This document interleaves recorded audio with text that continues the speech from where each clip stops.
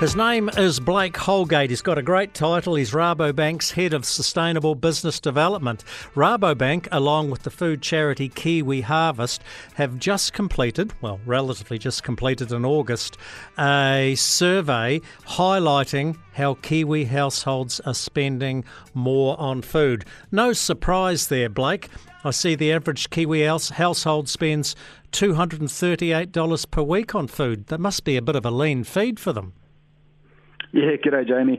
Yeah, that's correct. So this is shown. This is an annual survey that we do, and it has shown, and no surprise to your listeners, that the average spend from Kiwi households has gone up over the last 12 months. It's increased 9%, up to $238 a household, which is largely in line with what Stats New Zealand data show about food price increases, so showing, essentially, Kiwis are buying the same food, but it's just gone up in price over that period.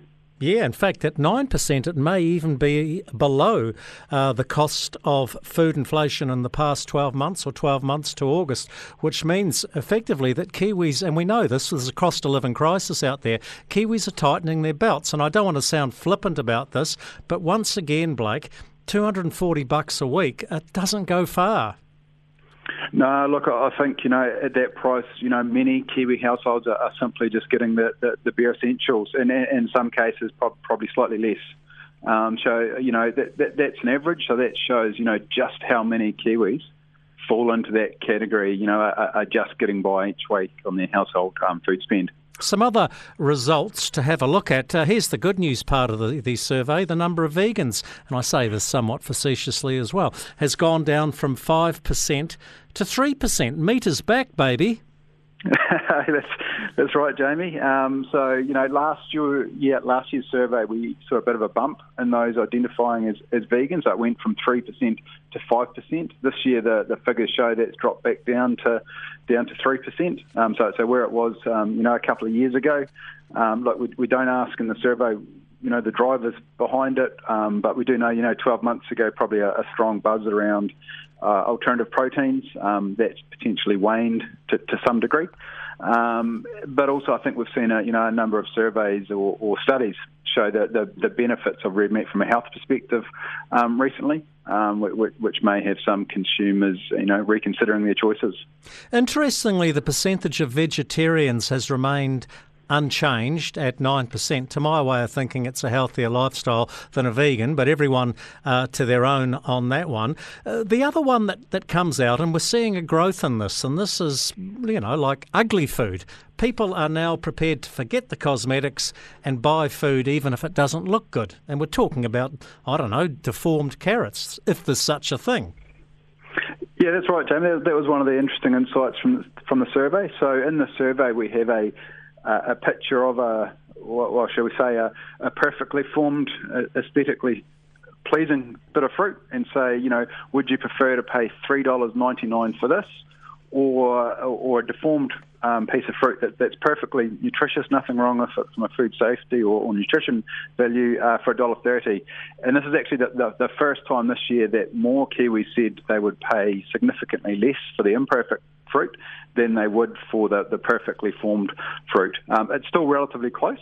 So, it was relatively close to half will go one way and half goes the other. So it shows there's probably still a wee way to go around education around actually the nutritional value, and again, food safety from that ugly fruit is perfectly fine. There's no reason we can't consume it, and we're still making consumer choices based on aesthetics over nutritional value. Well, now, the use of food delivery services, HelloFresh, Nadia's My Food Bag, Uber Eats, it's plateaued after several years of strong growth. Yeah, look, I think, particularly through that COVID period and just after, we saw a significant increase, understandably, as consumers became aware of the service, got used to it and liked the convenience, but it does appear to have met a sort of a natural growth threshold. And is now starting to plateau. So still being used, still a high proportion of Kiwis using it regularly. Just that steep growth that we've seen over recent years has now started to drop off. And surprise, surprise, more boomers are happy to stay at home and cook a meal than Gen Zers. Yeah, that's right. So we're seeing a continued decline in overall the number of Kiwis that have at least one home-cooked meal a day. I think, last year 27% of Kiwis said they have at least 7 home-cooked meals a week. This year down to 22%. But as you've alluded to, Jamie, a big generational difference there. I think around 30% of baby boomers said, we have one home-cooked meal a day, seven of them a week, where it drops down to around 10% of these younger generations. No wonder the baby boomers are the lucky generation, Blake. They know how to look after their pennies. Yeah, and look, and certainly, as I think we've discussed before, Jamie, really understand the value of food and just how to, prepare it and make most of it and get that nutritional value. It's all on the latest Rabobank survey done in association with Kiwi Harvest. You can find it on the Rabobank website, rabobank.co.nz. Blake Holgate, always good to catch up on the country. Thanks, Jamie.